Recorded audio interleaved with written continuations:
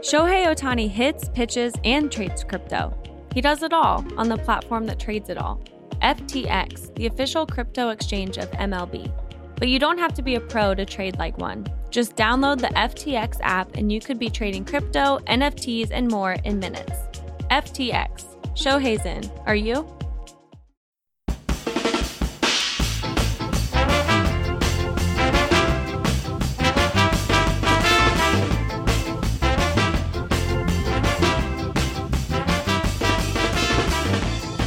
Hello, everyone. So good to have you here at Fits on Fantasy. Welcome in. Kick off your shoes. Make yourselves comfortable. Maybe spritz on a little of the hand sanitizer on the coffee table if you don't mind. Joining me now is Dave Cabin. He's a senior fantasy analyst at RotoViz and co-host of the RotoViz Radio podcast, along with Matthew Friedman. Find him on Twitter at DaveCabinFF. Great to have you here, Dave. Welcome. Hey, thank you. Great to be here, Pat. Really am looking forward to having the opportunity to talk with somebody other than Friedman about some football, some fantasy football. I've been listening to the show, so it's, I'm thrilled to be here. Oh, well, thanks, man. Yeah, always good to get away from Friedman for a little while. I don't blame you for enjoying that. But before we do dive into football, Dave, I have to ask how you and the family are handling the quarantine life so far. Honestly, we're very fortunate. We've been handling it pretty well. The joke in my family is with me being such a big introvert that I've been social distancing myself for years. So I've truly been practicing social distancing. So for me, I've been pretty much fine. I have a 3-year-old daughter. She seems to be pretty adaptable, so she's been doing fine with it. My wife, I think, misses taking her to the park, to the library, doing things like that. But overall, it's had some benefits. I've been able to have lunch with her every day, go down, visit her for a couple minutes here and there. So I really, personally can't really complain that much. We've been pretty fortunate. Oh, that's good, man. Yeah, my kids are a little older, and I expressed to my wife that I'm so glad this didn't happen when our kids were like 3 and 4. So glad yours is so adaptable, and that she is not going completely stir crazy, or maybe she's going somewhat stir crazy. Who would you say is the most stir crazy in the family these days? I think it's probably my wife. And then of course, her mother doesn't live with us, but she definitely is getting withdrawals from not seeing Elise, her granddaughter. So I'm sure that's something that's been hard for a lot of the grandparents out there, only being able to talk to them on the phone or on FaceTime and what have you. Oh, definitely, man. The Zoom calls with the grandparents are not an adequate substitute for the hugs. And God bless to all the grandparents out there. I know it's kind of a rough time for them. So hopefully they're hanging in. All right, Dave, let's turn our attention to the recent NFL draft and this year's rookie class. RotoViz has always been such a great resource for people who play in dynasty leagues, and you guys always do a lot of articles and pods on the incoming rookies. And in fact, you and Matt Friedman have dug into this rookie class pretty deeply on your last couple of shows. Let me ask you this. Based on the banter you've seen on Twitter and with early ADP information, which rookie landing spot do you believe to be the most overrated? Well, it pains me to say, and I was hoping that we'd be able to talk about him a little bit later. It's a player that I really liked. I think I was maybe higher on him than most. I was getting very excited because I thought I'd be able to get him at a discount, but that player is Keyshawn Vaughn. I really liked the profile given a 700 plus yard, 6 touchdown season as a freshman at Illinois. We then see him move to Vanderbilt in his final 2 seasons there in the SEC with that different team. I think he had around 24 touchdowns, 2,000-yard seasons. There was a lot to like, a plus 100 speed score. And then in a new metric I rolled out this year called breakaway rush score, which has actually been proven to be a little bit more predictive than speed score, which had always been the thing we focused most heavily on. He actually performed really strongly in that metric as well, second highest score in the class. So this was a player I was feeling really good about. I was expecting that we would probably see him get drafted in late round 3, maybe round 4 of the NFL draft, which I thought would leave him as a player that could kind of be a diamond in the rough, given the overall strength of the class this year at both running back and wide receiver. Of course, we see him go to Tampa Bay, a team that is generating a lot of excitement via Tom Brady being there, and also a number of people more or less writing off Ronald Jones and the outlook on the rest of his career. So I was really excited for Keyshawn Vaughn at first, but then when I realized that a lot of people were viewing this as such a great landing spot, that was disappointing. But Matt and I on our show talked about this recently, that we're not really convinced that this is as great of a landing spot as people want to make it out to be. There's a couple of factors going into this. I think the biggest one, or the one I want to start with first, is the incorporation of Tom Brady into that Tampa Bay offense. I don't know that that necessarily makes the running back position on that team all that more valuable when you consider the red zone options that they do have, that they have arguably the best wide receiver duo in the league. They're not necessarily going to need to rely on the running back position. Perhaps game script will generally be in favor of the running back, but this was a team that was middle of the road in running back expected points last season, both receiving and rushing. And I'm just not sure that Tom Brady being there really changes the outlook that you would have for the running back position there, especially when you consider that Ronald Jones last year, over 700 rushing yards, 6 touchdowns, 31 receptions, which was supposed to be the thing that he struggles with being a receiver, over 300 yards. That's more than 1,000 total yards from scrimmage. That really isn't that bad of a season. So Vaughn needs to come in and really push him out of the way to fill that first round valuation people are now putting on him. The other thing that we've talked about is Vaughn is 91 days older than Ronald Jones. That's a late start in the league, which is something at RotoViz we'd be very worried about to begin with. Then you compare the college careers between Jones and Vaughn. Jones at every point in his career outperformed Vaughn and did it at a much younger age. Now, perhaps the age doesn't matter that much in the case of Vaughn. Maybe he is better than Jones, but the hit rate for a prospect like Vaughn is really low entering the league at 23. So, it was disappointing for me in that now he is getting overvalued. And though I was excited that he gets drafted in the 3rd round, I'm not sure that it's as much of a slam dunk as people want to think. Yeah, and what you guys talked about on the podcast is not necessarily that, Vaughn is looking like a sucker play, that he's going to be a total bust. I mean, there is some opportunity here, considering that Jones hasn't been able to seize the job, by the lapels and just take it for himself. But the fact that he, in rookie dynasty ADP, he is going like around 108 or 109 or so, that puts him kind of in the Jerry Jeudy, CeeDee Lamb neighborhood, maybe ahead of Jalen Reagor, maybe ahead of Justin Jefferson, Laviska Shenault, some really good wide receivers in just an epic wide receiver class. So, maybe it's sort of the position where he's going, as you guys said, and not that he's a bad prospect, but just maybe it's kind of an overrated landing spot. And the other thing, if Sean Siegel of RotoViz is still holding out hope for Ronald Jones, that makes me really reluctant to bury Ronald Jones and think that this is automatically going to be Vaughn's job. So that's a major concern. And if Vaughn is just a part-time player and you're taking him ahead of the Jalen Reagors or Justin Jeffersons, I mean, that seems like a big mistake to me. Yeah, I mean, I don't think at this point that Sean or Matt, because Matt still believes that Jones has a career in the NFL. I don't think that either of them are expecting that we're all of a sudden going to see Ronald Jones become a top 3, top 5 back or anything like that. But they're both expecting that there is a solid career for him that could manifest. And they're two of the sharpest people in this whole industry. They're just so smart that when they're considering that, I'm going to pay attention to it.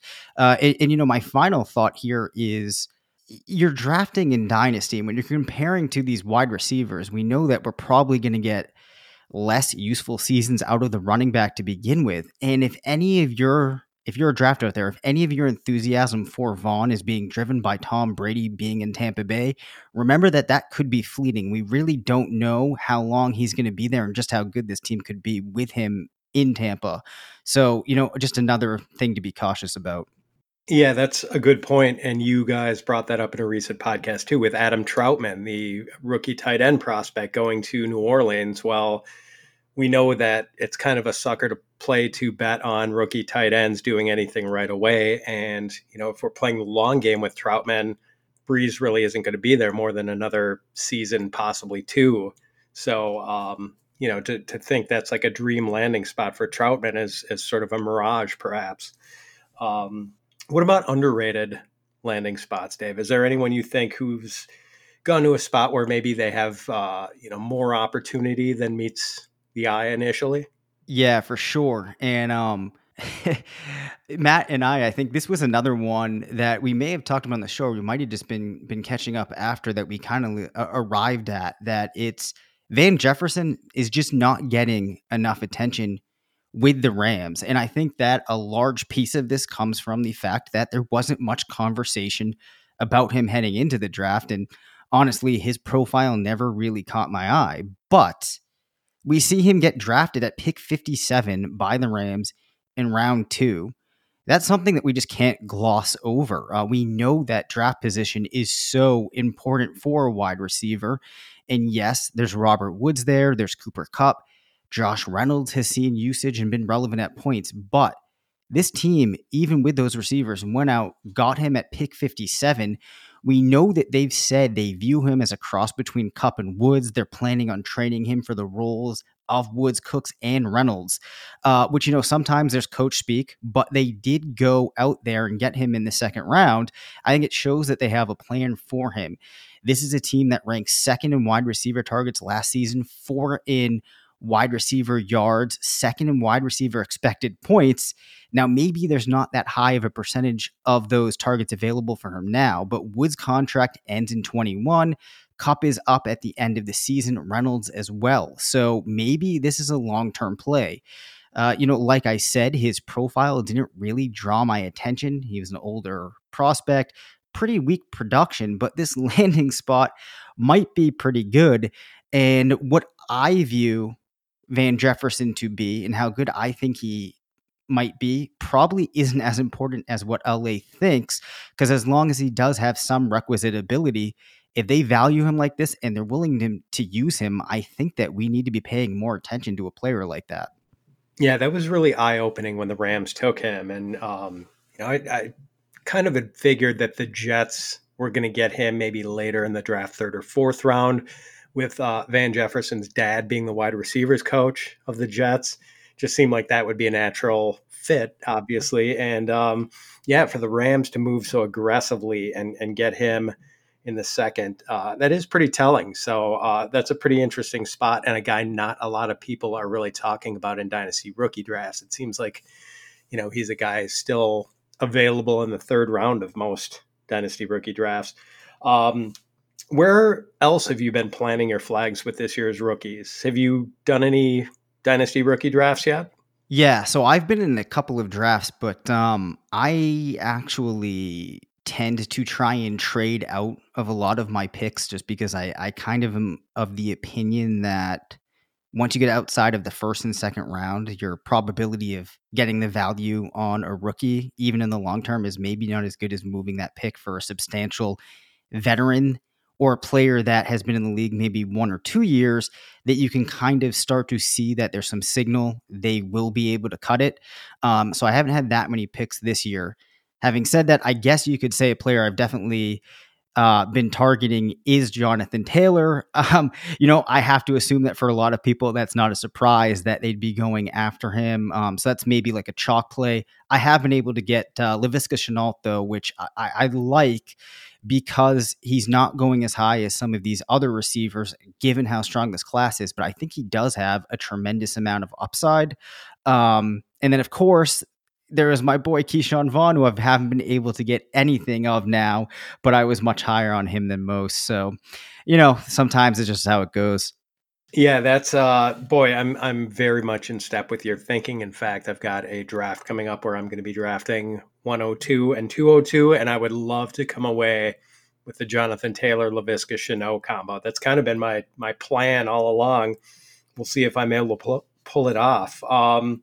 All right, Dave, I know you're a Patriots fan living in southern New Hampshire, and the last half dozen or so episodes of this podcast have dealt at length with this rookie class, and yet I have not spent much time talking to my guests about this thoroughly uninspiring tight end class. I think the 30-second conversation we had about Troutman a second ago was about equal to the total time I've spent on these guys on recent shows, but your Patriots drank deeply from the tight end spigot in this draft, and you spent some time talking about new Patriot tight ends, Devin Asiasi and Dalton Keene on your podcast. All right, so maybe it's not going to be quite as impactful as the Rob Gronkowski, Aaron Hernandez duo. New England drafted Gronk and Hernandez in 2010, 10 years ago, in the second and fourth rounds, respectively. Asiasi and Keene were both third rounders. Did you and Friedman decide which of these guys you prefer? I actually don't think that I had arrived at my preference when he and I talked it through originally. I have since come around to preferring Dalton Keene. He's a player that has a pretty solid tight end breakout age, better than Asiasi, and also he's just more athletic, actually in the 70th percentile at everything at the combine. So if I have to choose between the two, I think I'm going with him. Having said that, my level of excitement for these guys just really isn't that high. It kind of goes along the line of thinking that you alluded to earlier, which is the tight end position in New England is one that gets viewed as having a fair amount of value. Neither of these players even come close to sniffing what Aaron Hernandez was able to do. Neither of them you can expect is going to be a Hall of Fame tight end receiving passes from a Hall of Fame quarterback. So while people might be inclined to think that maybe Belichick has a preference for utilizing the tight end, or in this system, there's going to be a return to value eventually, I just don't know if that makes sense. We don't know what the identity of this team is going to look like. We don't know what the quarterback play is going to look like. And also, we do know that tight end is a very slowly developing position. These are two tight ends that didn't draw much interest based on their profiles heading into the draft. So I'm just not going to get that excited. We saw so much excitement over Coby Fleener when Jimmy Graham left. Well, Coby Fleener isn't a Hall of Fame tight end like Jimmy Graham. And you could maybe spin the narrative back then that there was this ability of Drew Brees with the tight end position, but I think it was probably more so you have a great passer who had a player receiving those passes with great ability. So I can understand why people would want to get excited, but I just really can't get on board with it. There's just too many questions. But I guess to close, if you do want to take a shot on it, I think that Keene is probably the player you take it with. How are you feeling about the dawn of the Jarrett Stidham era? Or do you feel like there's still a chance the Patriots go out and sign Cam Newton or make some other move at quarterback? I think the chances that they go and they get Cam are about as close to zero as you can get. I think that this is a very pragmatic head coach, a very pragmatic organization. And as large of a Patriots fan as I am, I have to assume that this team does not feel that they can make a deep run in the playoffs this year. And And that's probably regardless of who it is, right? Which I think is one of the reasons that the team will go with Stidham. And I think that people could say the fact that Belichick and the team are sticking with him, at least at this point, assuming that he's the starter, that's a sign that they feel good about him. I don't think that means that he's their guy. I think it just means that the financial outlay it would take to bring in another body at quarterback isn't really worth it, because even if you bring in Andy Dalton, who I think would have been the better option, it's hard for me to picture the team picking up an extra more than maybe an extra 2 wins and going far into the playoffs. So it's kind of like you're better off rolling out Stidham, seeing what you can get from him. Perhaps you can then trade him like they've tried to do in the past. I think the other thing to keep in mind here too is Stidham was not a second rounder like Jimmy G was. The team drafted him in round 4, pick 31. The things that I look for in a passer, I look at their depth of target coming out of college. I look at their quarterback completion percentage, QBR. Not a strong QBR for Stidham. QBR not strong. Okay in the yards, okay in the touchdowns, but overall, he just projects to me as a guy that is maybe a backup and not a long-term solution. So that's another reason that I'm just not entirely sold or have a good idea of what to expect from this Patriots team heading forward.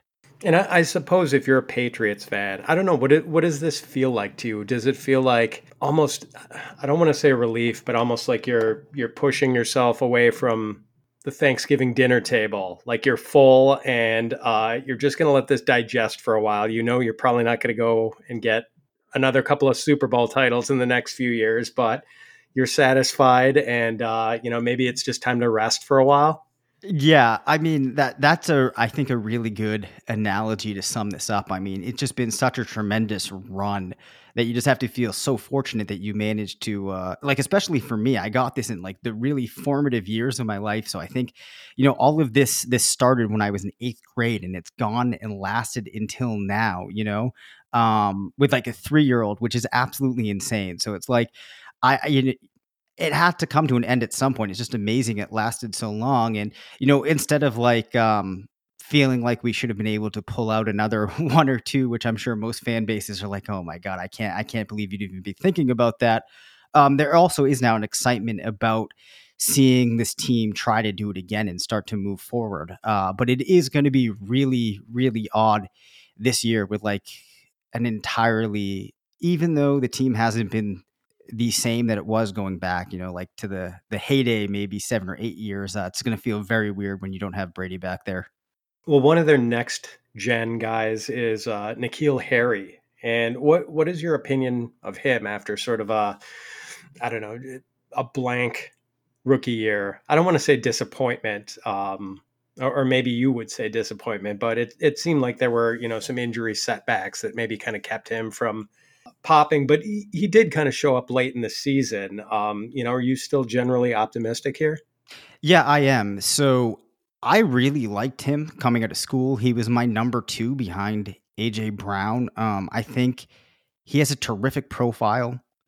Um, a lot of production in college, great breakout age. I think, like you said, there were some injuries factoring in. I think that he had trouble getting on page with Brady, who kind of has the reputation around here of if you don't make that impression right away and get on his good side, he's okay kind of phasing you out. He's going to have a new chance now. I think that he's one of the better offensive players that we have. So I'm actually feeling good about his outlook. I don't think that we should latch on to what happened last year. I don't think that there's anything you can point to with him that really shows that he can't cut it in this league. So my opinion of him hasn't really changed too much. And one of the great things right now is if you're in a startup, you're going to see a lot of the rookies that had profiles that pale in comparison to his getting drafted in front of him. He's probably one of those guys I think it's worth trying to go and get on your team by leveraging some of the other youth that you have for a player that we're only 1 year removed from being a first rounder and very deservedly so in rookie drafts. I just got him really late in a dynasty startup draft. I want to say like something just absurdly 15th or 16th round or something. Like he was just a completely forgotten man. And Wow. yeah, it was really nuts. I mean, people just totally overlooked him and maybe just didn't realize how good a prospect he was coming out last year. So, yeah, I mean, I think there's going to be a hit for him, one of these coming years. It might be a little tough while the Patriots find their way at quarterback this year, but I'm still pretty optimistic as well. Do you think that Damian Harris becomes fantasy relevant in year two, or do you think Sony Michel and James White are still going to handle most of the work? This is kind of a nuanced answer for me. I think the first thing that people should probably understand with this team is that Harris's ability to get involved is probably going to depend on what they do at special teams. So with the way the depth chart is looking right now, we don't know if Bolden and Burkhead are both going to come back, exactly how that's going to shake out. I think that he will have the opportunity to start suiting up in year two. Um, I think there's going to be a fantasy relevant stretch. When it comes, though, I have no idea. So I think you're going to get more production out of Michel and James White. I don't know if dominate the backfield is the right word, but I think that we'll see them getting the majority of the usage for a larger portion of the season. And then we might get that game or two from Harris that starts to get us excited. And then maybe year three is the year. But I wouldn't say that I have a very strong feeling on this either way. So maybe if you're doing a lot of best ball teams, you sprinkle him in on some of your teams in the later rounds, but I don't think that I'd be aggressively targeting him either.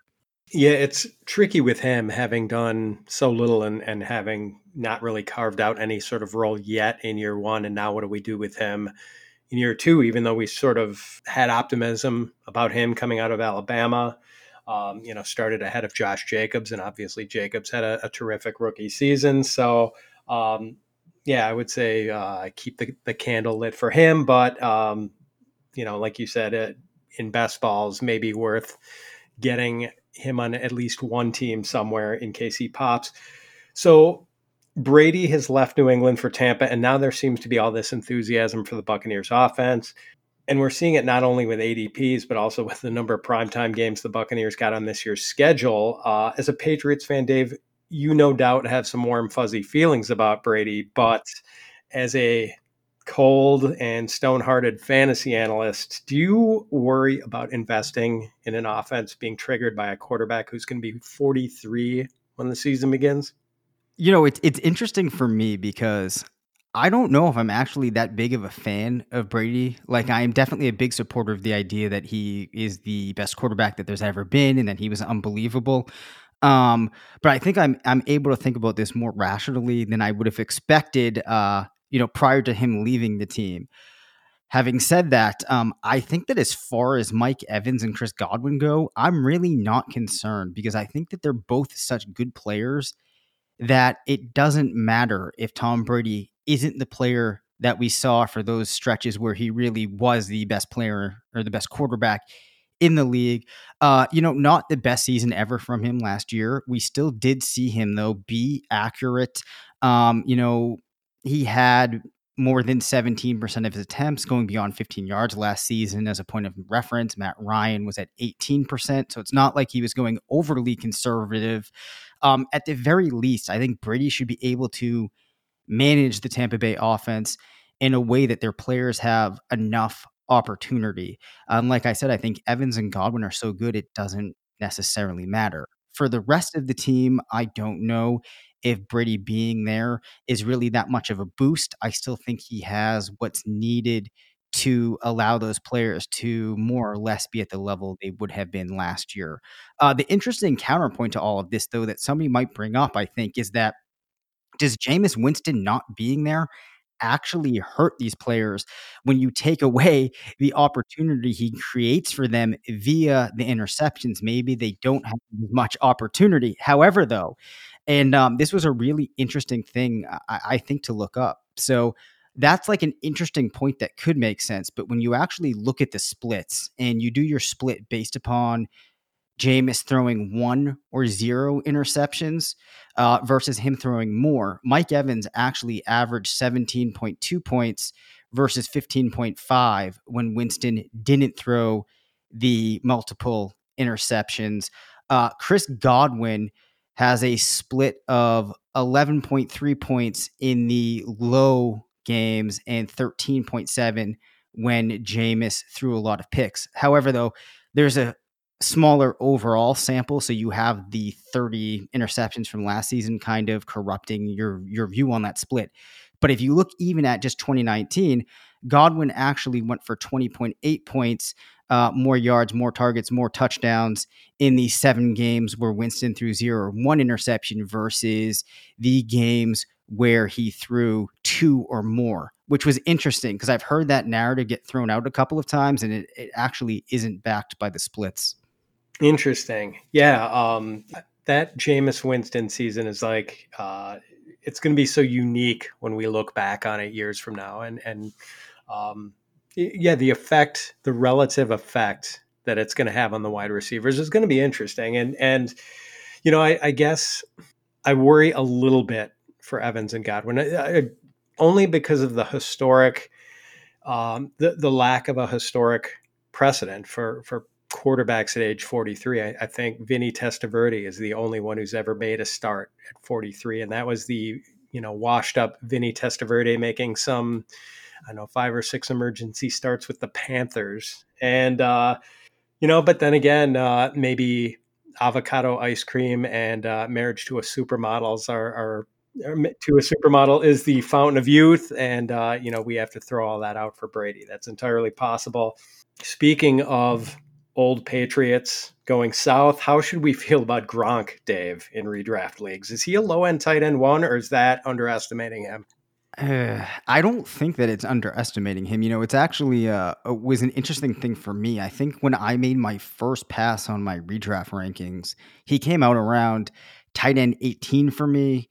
I thought about it more after started kind of working through what I might get doing projections. I did bump him up a little bit to around tight end 13. I think was where I landed. I think he is a low tight end 1, given that there will be touchdown potential for him, which I think for tight ends is one of the things that you try to target just because it is a tough position to know how things are going to fall out on a week-to-week basis. I think his larger impact, though, is going to be as a blocker for Tampa Bay. That's really what he's going to bring to the team on a weekly basis. But just that touchdown opportunity and perhaps Brady relying on him while he starts to acclimate to the other players is enough to make Gronk on the season finish in that low tight end 1 range. But I'm not really going to go on a limb and say that he's one of these players that you're necessarily going to be targeting as a weekly starter for you or a tight end that you would spend more draft capital on than you normally would for the position if you're somebody like me that tends to go after the position later in drafts.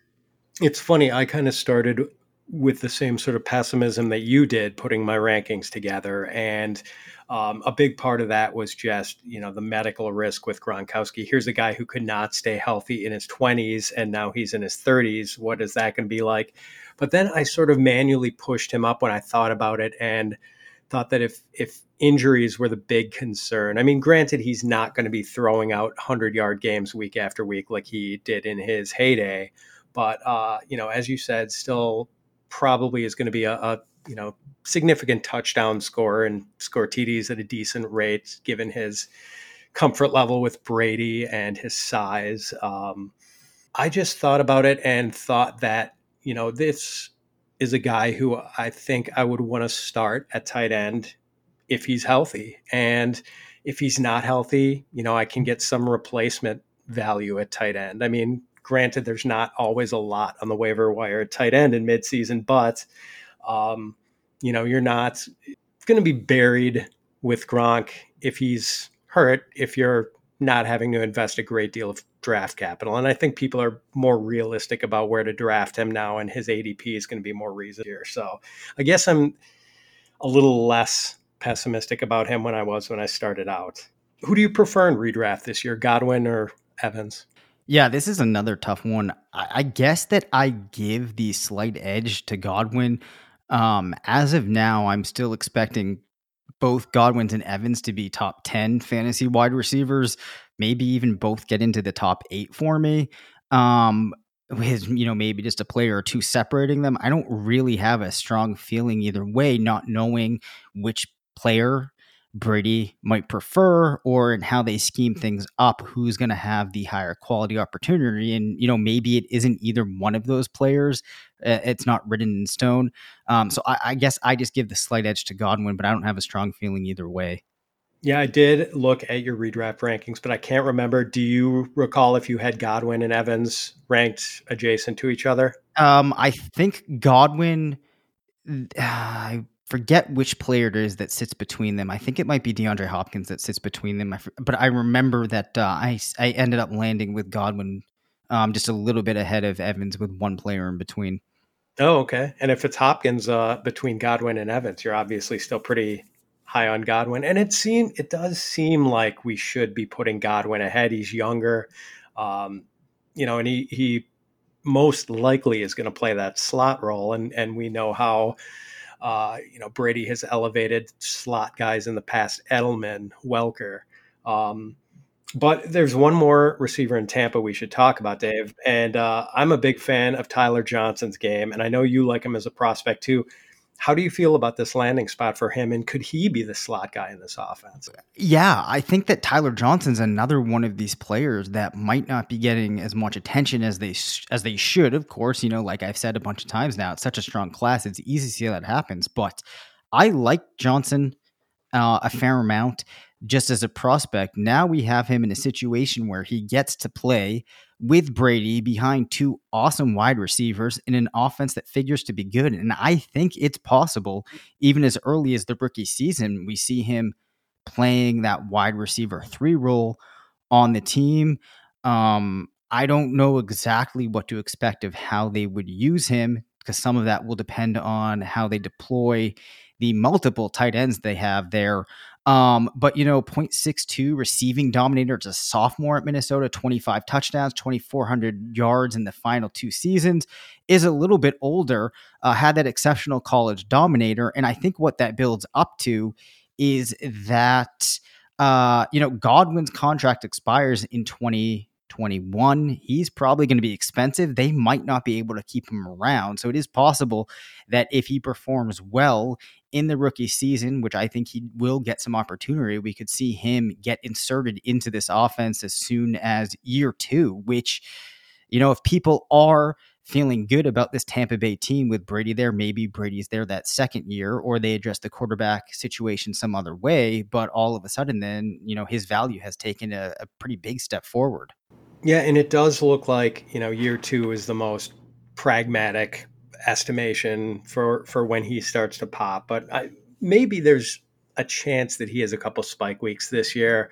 Just because I don't know if Scotty Miller or Justin Watson, if either of those guys are going to be able to hold him off. And I do think Tyler Johnson, with the sort of game he has, with his reputation as being one of the better route runners in this class, that maybe he could be a guy who meshes with Brady right away.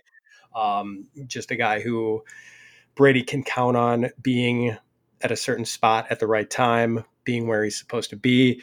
But then, of course, with the situation, and maybe we don't see these guys having the sort of training camp they're accustomed to, maybe we just have to downgrade rookies as a whole as far as our year 1 expectations. I guess that remains to be seen. Dave, I do want to ask you about some of the articles you've written lately, but before I do, how did you end up at RotoViz? Yeah, so I want to say it was 2013. I started reading some of the stuff that Friedman at the time was working on, and Fantasy Douche, who started RotoViz, had started up. And then I think it was actually late 2013 where the site actually first came together, and they were all writing together. And I was immediately hooked at the time. I found it so fascinating. I had just started a job at the time, though, where I was working 80 to 100 hours a week. For anybody that started off as a CPA doing public accounting at a big firm, they'll know what that's like. So I wanted to get involved, but didn't have the chance then. Fast forward a couple of years, and I had this drafting software that I've developed called the draft dashboard, which was all about organizing your draft, like removing noise and kind of drafting through a RotoViz type of philosophy. And I had advertised for that tool on RotoViz Radio. And then via that, I started talking with Fantasy Douche a little bit and said that I'd be interested in maybe writing some articles. So he was, like, just send me a sample and we'll see what we can get going. Sent that in pretty quickly, just started devoting all of the time, like all of the excess free time that I had, to just writing as many articles as I could. And then eventually Fantasy Douche stepped away. Sean took over. I developed a friendship with Sean, started building some more tools for the site. And then, eventually just decided that was where I was going to put up all of the stuff that I was doing. So the site that I had started kind of shifted away from that and just started putting up everything that I was doing entirely onto RotoViz. Now I've got to put you on the spot. Is Fantasy Douche really just completely away, or was that like an alter ego for someone who is walking amongst us now? Like I'm just Yeah, no, Fantasy Douche is a legitimate real person who, as you might have gathered if you followed RotoViz, is, a really fascinating, very brilliant person who I believe was just so successful in some other avenues that it made sense for them to kind of follow some of their other passions and take their life that direction. yeah. I just got to believe that he is like lurking somewhere. And he is a brilliant guy, and I've emailed with him a couple of times back in the day, and he was just such a phenomenal presence on Twitter, and I really do miss him. But he's left a great legacy with RotoViz. I mean, it's such an impressive think tank that he helped build there, and that you guys have carried on. And certainly RotoViz, I think, is known for its willingness to go against the grain and challenge conventional wisdom. Do you think that sort of, I don't know, iconoclasm is pretty deeply ingrained in the company culture? Fantastic word there. And I think that does kind of summarize one of the key elements of the site, which, I definitely think back at the beginning of the site, that was a huge piece of it, was kind of this pushing back on the consensus and not being afraid to ask questions about everything and question the convention. The interesting thing is now I think that would be a larger element of the site were not some of the impact that RotoViz actually made on the industry. A lot of the things that we had started talking about early on are now widely accepted in the lens of fantasy, not just from our site, but from a lot has really changed. It's gone a lot more analytical. I think it's, very forward looking. There's so many smart people getting involved all over the industry. Now we don't need to have that iconoclasm. A lot of the thought processes that we had are more widely accepted now. But, I can tell you early on in the writing guide for RotoViz, one thing that always stuck with me, and I believe it was Fantasy Douche who had lined this up, was that, like there's okay articles, there's good articles, but great articles generally come from ideas that seem stupid or come from asking a question that seems stupid, but when you actually look into it, you realize leads to a great idea. And you don't ask the question for the sake of being different. You ask the questions because you want to explore everything and not be afraid to ask a question that seems stupid or put out an idea that seems stupid if you do the research and you realize that it actually is a good idea. So I honestly, from getting involved in the site and being around people like that, when I was still, like mid-20s at the time, I think it's really allowed me to realize that I should be more open to different ideas, in every context of my life, be more willing to question, realize that I don't always have the answers, and you don't always need to be right. Like, you're going to have a more enriched point of view on everything if you're willing to explore it and go in with that open mind. So I think that's still ingrained in the company culture. It's just kind of now we're in a different situation in the whole industry than we were back in 2013. Yeah, it's funny what you said about pushing back against sort of established wisdom and the establish the run mentality, and things have kind of moved that way, and maybe you guys were helping to push on that a little bit. And I do. It's funny, in the early RotoViz days, I can remember, like, you would see that sort of thinking, and this was back in the Davis Maddock days. It would be like Davis and a couple of the other RotoViz guys would, like, it was almost like a pack of hyenas going after a zebra in the African wild, and just jumping on someone who had subscribed to that sort of outdated thinking, and just it was kind of interesting. So I am curious, what are the internal communications like there? Are you guys constantly running ideas up the flagpole? And I mean, you sort of just mentioned some of that, but I mean, do you guys get into some spirited debate behind the scenes? Like, are you guys It's funny. There used to be, I would say, a lot more spirited debate just via some of the personalities that we had around. But like we still have a lot of like internal debates on the Slack channel that we have. It's kind of through a different lens. Like lots of times, what somebody will do is they'll genuinely be curious about a player. Like an example was, I felt like the reaction to Clyde Edwards-Helaire landing in Kansas City was being overblown. So, I went on Slack, I posted, like, somebody explained to me, like, I'm 5, why this is such an awesome landing spot.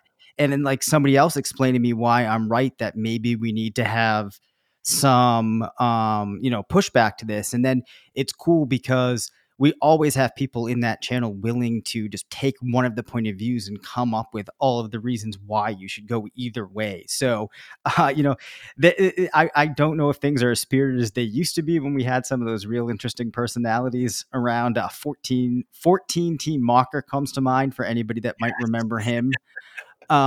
He always was good at getting things riled up, but there's still a lot of great communication in there.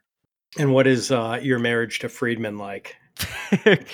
So it's actually awesome. The funniest part of the whole thing is, like I said early on, wanting to get involved in the site, I kept wanting the podcast to come out, for RotoViz, for them to start a podcast. And then, Matt and John Moore started RotoViz Radio. And like at the time I'd wanted to reach out and see if I could help out. Now I'm actually hosting a podcast with him, which is crazy. But,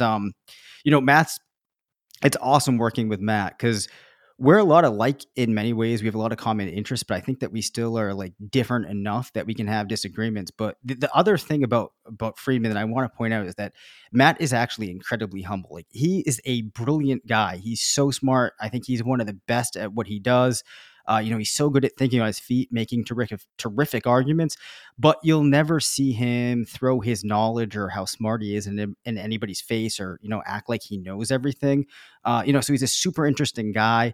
It always cracks me up though. I will see him. He has that spirit of RotoViz, which is he'll put something out and not worry about people pushing back and telling him he's stupid. And I'll see people push back with certain things from on Twitter, and I'm just laughing to myself because I know that Matt has thought through just about every angle on that, and like has researched it more than anybody would ever know. So like it always cracks me up. But yeah, being partners with Freeman, it's pretty funny, but I really enjoy it. Yeah, you have to be pretty fearless to be the first guy to come out as like anti Antonio Brown. Exactly. He's like the number one. Exactly.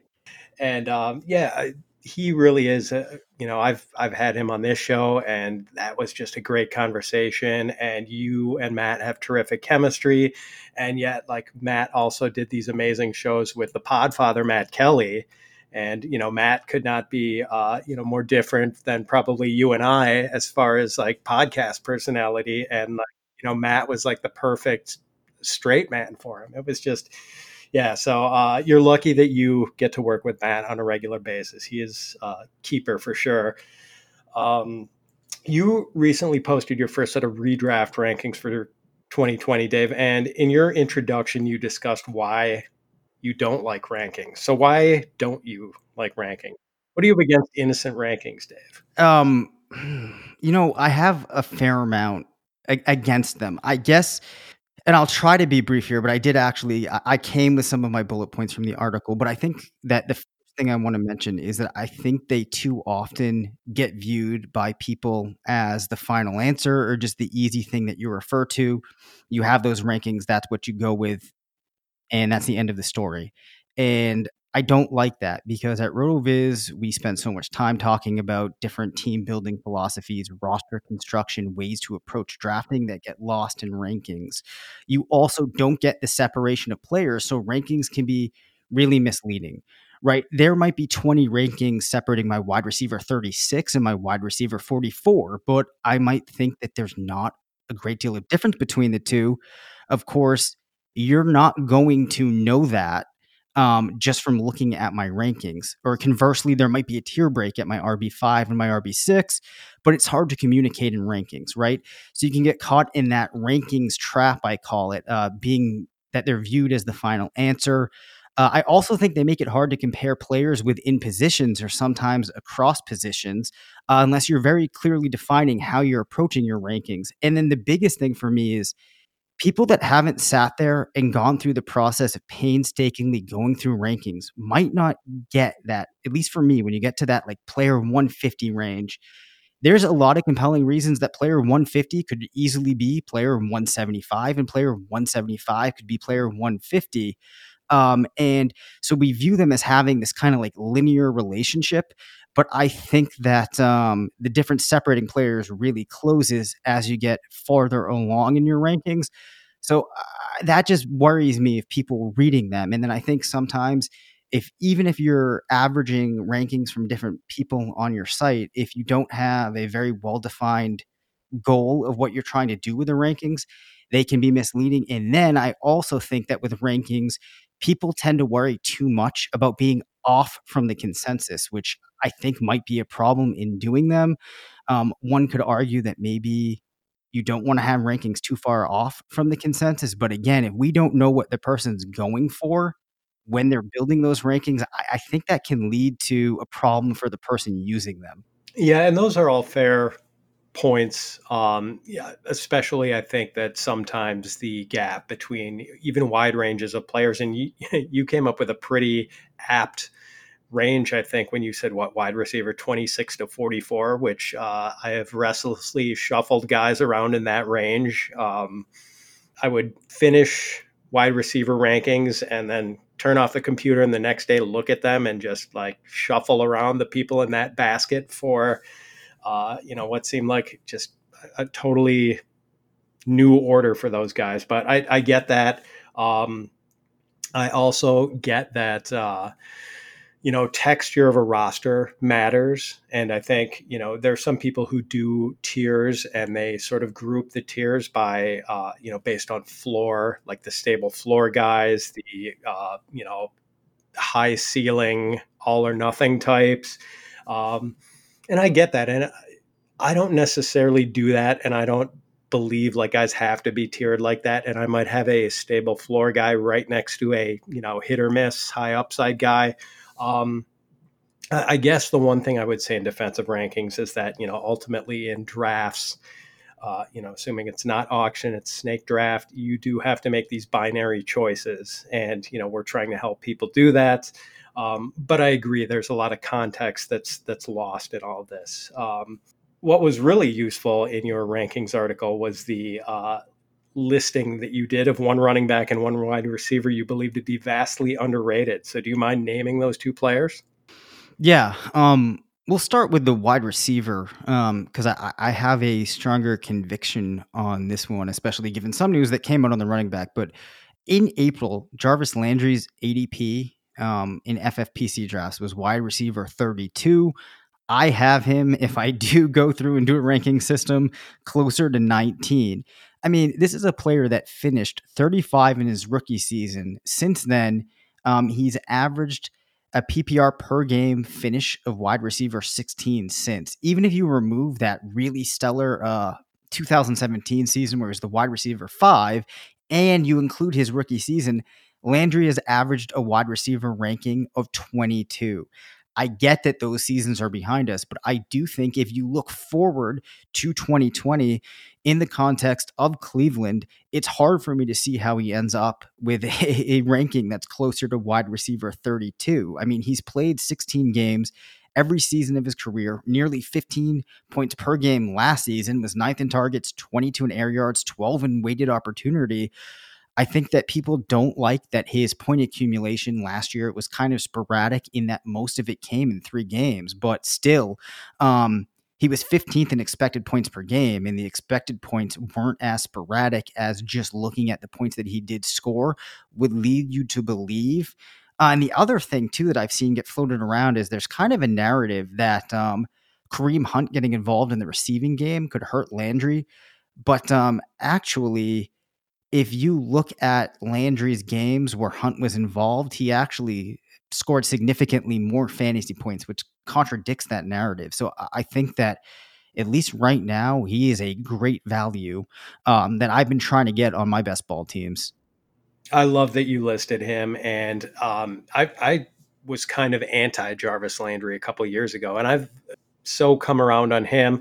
I'm glad you mentioned some of his scoring numbers in terms of points per game, because you've got the durability, the fact that he's never missed a game, but he is not just a compiler, a guy who winds up at the in the top 20 of wide receivers scoring merely because he keeps grinding out 16 game seasons. Like, he is actually an impactful guy on a points per game basis. And he's done it now in a couple of different environments and not exactly thriving offensive environments. Like, he is sort of, the weed that grows in the crack in the sidewalk, like, he flourishes in tough spots. And also the fact that there's just not much there's Odell Beckham, and he's the one. And if he's healthy, he's going to demand a large target share. But who is the 3 there? I mean, Damian Ratley, Rashard Higgins, Donovan Peoples-Jones, like, no one is going to push these guys. Also what I loved, sorry, not to jump in here, but what I love to bring up too is the fact that Landry and Beckham played alongside each other in college, and Landry actually was the more productive player when they were both at LSU, which I think, most people will acknowledge how talented of a wide receiver Beckham is. But now that we've seen them both in college and we've seen them playing together in the pros, even if you think Beckham is better, I mean, it's impossible not to acknowledge how talented Landry has to be to keep pace with him. Right. And we had pigeonholed him as this like unique short area receiver in Miami, and that wasn't the case at all last year. We averaged 14.6 or something a catch. All right, so who's the running back, Dave? So the running back, and this I wrote about before it was clear that Rashad Penny's injury from last season might be more serious than it had seemed. But I think what they came down to for me was, we saw, if people remember, I think it was week 12 and 13 or maybe 11 and 12, he had 19 and 27 points. Those came in games against really strong defenses and games in which Chris Carson also played really well. So what this signals to for me is that you have a team, Seattle, that rushes 20, they had 28 rushes per game last year. Maybe Penny comes in and takes some of that and can contribute on a weekly basis. Maybe Carson misses time, and then you have this ample opportunity there. Very strong expected points per game. Carson was 11th among running backs in expected points per game. The point there is just that you have Rashad Penny, who's going at 53 in best ball, with the opportunity to contribute for you in some weeks and to make a very big impact for you in weeks if Carson does miss time. So to me, he's one of these players that there's upside both in his standalone value and in that committee value. And we've seen that, he can really deliver. So I don't think it's out of the realm of possibility that Penny really challenges Carson if he is healthy. Of course, that injury now is problematic, but for a guy that you're getting in that 53 range, it's hard to find somebody who thinks could break as well for as Penny. Yeah, I agree. I mean, if he is able to stay off PUP to start the season, I agree he's value there. And maybe people are writing him off because of the injury, and that ADP moves up if there's some positive health news. But I agree that he is still a pretty good prospect who just hasn't quite percolated yet, but really could. All right, one final question before I cut you loose, Dave. It seems like there's been some, I don't know, Austin Eckler backlash among the fantasy football intelligentsia lately. And checking RotoViz, I see that Eckler's fan ball ADP and best ball drafts right now is RB12. 16th overall. Does that seem too high, too low, or about right? I think that that's too high in that I think I'll say it differently because sometimes, another thing about this doesn't actually go to the rankings, but I never know if we should be saying low or high. Anyway, I think that it's very easily, or it's a possibility, let me say it like that, that Eckler is a top 6 fantasy running back in this season. So I think that if you can get him at the RB12, you're getting a pretty good deal. I mean, this is a player that, and I know Melvin Gordon has been a bit of an inefficient player, but I think that at every point in Eckler's usage for the Chargers, he's been better than Melvin Gordon. And I think that people view Gordon as at least a better than average back. Maybe that's kind of changed. But when Eckler plays, he's been an RB1 44% of the time. He was 11th in expected points per game, I think, or might have been tied even with Carson last season. Keep in mind that Gordon was still there for some of the season. He was 2 in running back targets, has the potential to win you weeks. We saw 5 games over 25 points last season. A lot of that did come when Gordon wasn't there. Now, we could be concerned about the change at quarterback. We know that a player like Tyrod Taylor, who is a passer that has the tendency to scramble and run, that could impact Eckler negatively. But again, like just how good he was last season, and now you're taking Gordon out of the equation. I think that he should be able to outplay that RB12. Maybe he even has the possibility to go for 1,000 and 1,000 if he plays the whole season. I mean, probably not. But the final thing that I think is worth noting is if you look at the games where Gordon played versus the split for Eckler where Gordon wasn't in the split, you still have 12.4 points per game for Eckler. Out of the split, he's at 21. So even if you kind of give a decrease to that and you're still at like 18 points per game, for me seems like a real possibility. So I think that Eckler could be a little bit of a steal. Yeah, it's interesting that there's been sort of this shift from him being everyone's darling, the favored son of the analyst crowd last year, and now it's almost like a heel turn in professional wrestling where all of a sudden everyone's off Austin Eckler. He's turned heel, and no one wants to get on him. But I'm kind of with you. I mean, like, this is a pretty special player as far as what he can do with the ball in his hands, what he can contribute in the passing game, and now he's competing for carries on early downs with the likes of Josh Kelly and Justin Jackson rather than Melvin Gordon. So, I think we can say he's going to have a pretty good stake, as a 3-down back. Certainly those guys are going to cut into the load a little, but maybe not quite as much as Melvin did. Well, Dave, thanks a lot for being here. I really enjoy your articles and your pods and all your work on RotoViz. Thanks for coming on with me. That's Dave Cabin. Find him on Twitter at Dave Cabin FF. And before you run, Dave, want to tell people why they should subscribe to RotoViz?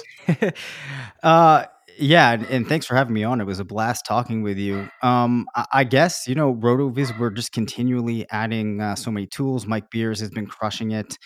A lot of fantastic writers. You have Sean Siegel, Blair Andrews, who has some of the best articles you're going to find out there. Curtis Patrick brought over the Dynasty Command Center. New writer Sam Wallace has been killing it. There's Hassan Rahim, John Lipinski, some veterans. Basically, a lot of people that are smarter and better at this than I am. And I think that we just continue to keep putting out great stuff. So, I just can't say enough about the site. I think it's made me a smarter person in general. So I'm just thankful to be a part of it. And I think that if people subscribe and check out the site, they'll be, pretty pumped with what they get. Well, you're too modest about your own role, Dave, but I agree with everything you said. I'm a subscriber myself, and it is well worth the modest investment. So, Dave, keep up the great work. Thanks again for coming on, and stay safe, my friend. Thank you. You too, sir. And that's it for the show, everyone. Let me once again thank this week's guest, Mr. Dave Cabin of RotoViz. And seriously, do check out the RotoViz radio podcast with Dave and Matt Friedman, two really smart guys talking about fantasy football. If you like this show, there is a 99.9% chance you're going to like that show too. And as mentioned earlier, You can find Dave on Twitter at Dave Caban, CABANFF. And speaking of people with RotoViz podcasts, let me thank my producer, Mr. Colm Kelly. Find him on Twitter at Overtime Ireland. Congratulations to Colm and podcast partner Sean Siegel. They just aired the 100th anniversary episode of the RotoViz Overtime pod, and quite a show it was indeed, with special appearances from RotoViz alumni Ben Gretsch, Davis Maddock, Peter Overzet, and Pat Kerrane, who all weighed in with some bold predictions for members of this year's rookie class. RotoViz Overtime is a terrific listen, and I urge you to check it out. And kudos once again to Colm and Sean for reaching the 100-episode milestone. A special thank you to my colleague Melissa Jacobs. Find her on Twitter at TheFootballGirl, and be sure to check out Melissa's website, thefootballgirl.com, where you can find my freshly updated 2020 redraft rankings. And finally, my sincere thanks to all of you. You have my deepest gratitude, and, well, I suppose my gratitude could get even a little bit deeper if you would be so kind as to rate and review Fits on Fantasy, which really helps out the podcast. But thank you all for being here with me. I hope you and your loved ones are doing well throughout all of this viral madness. Hang in there, my friends. Talk to you next week.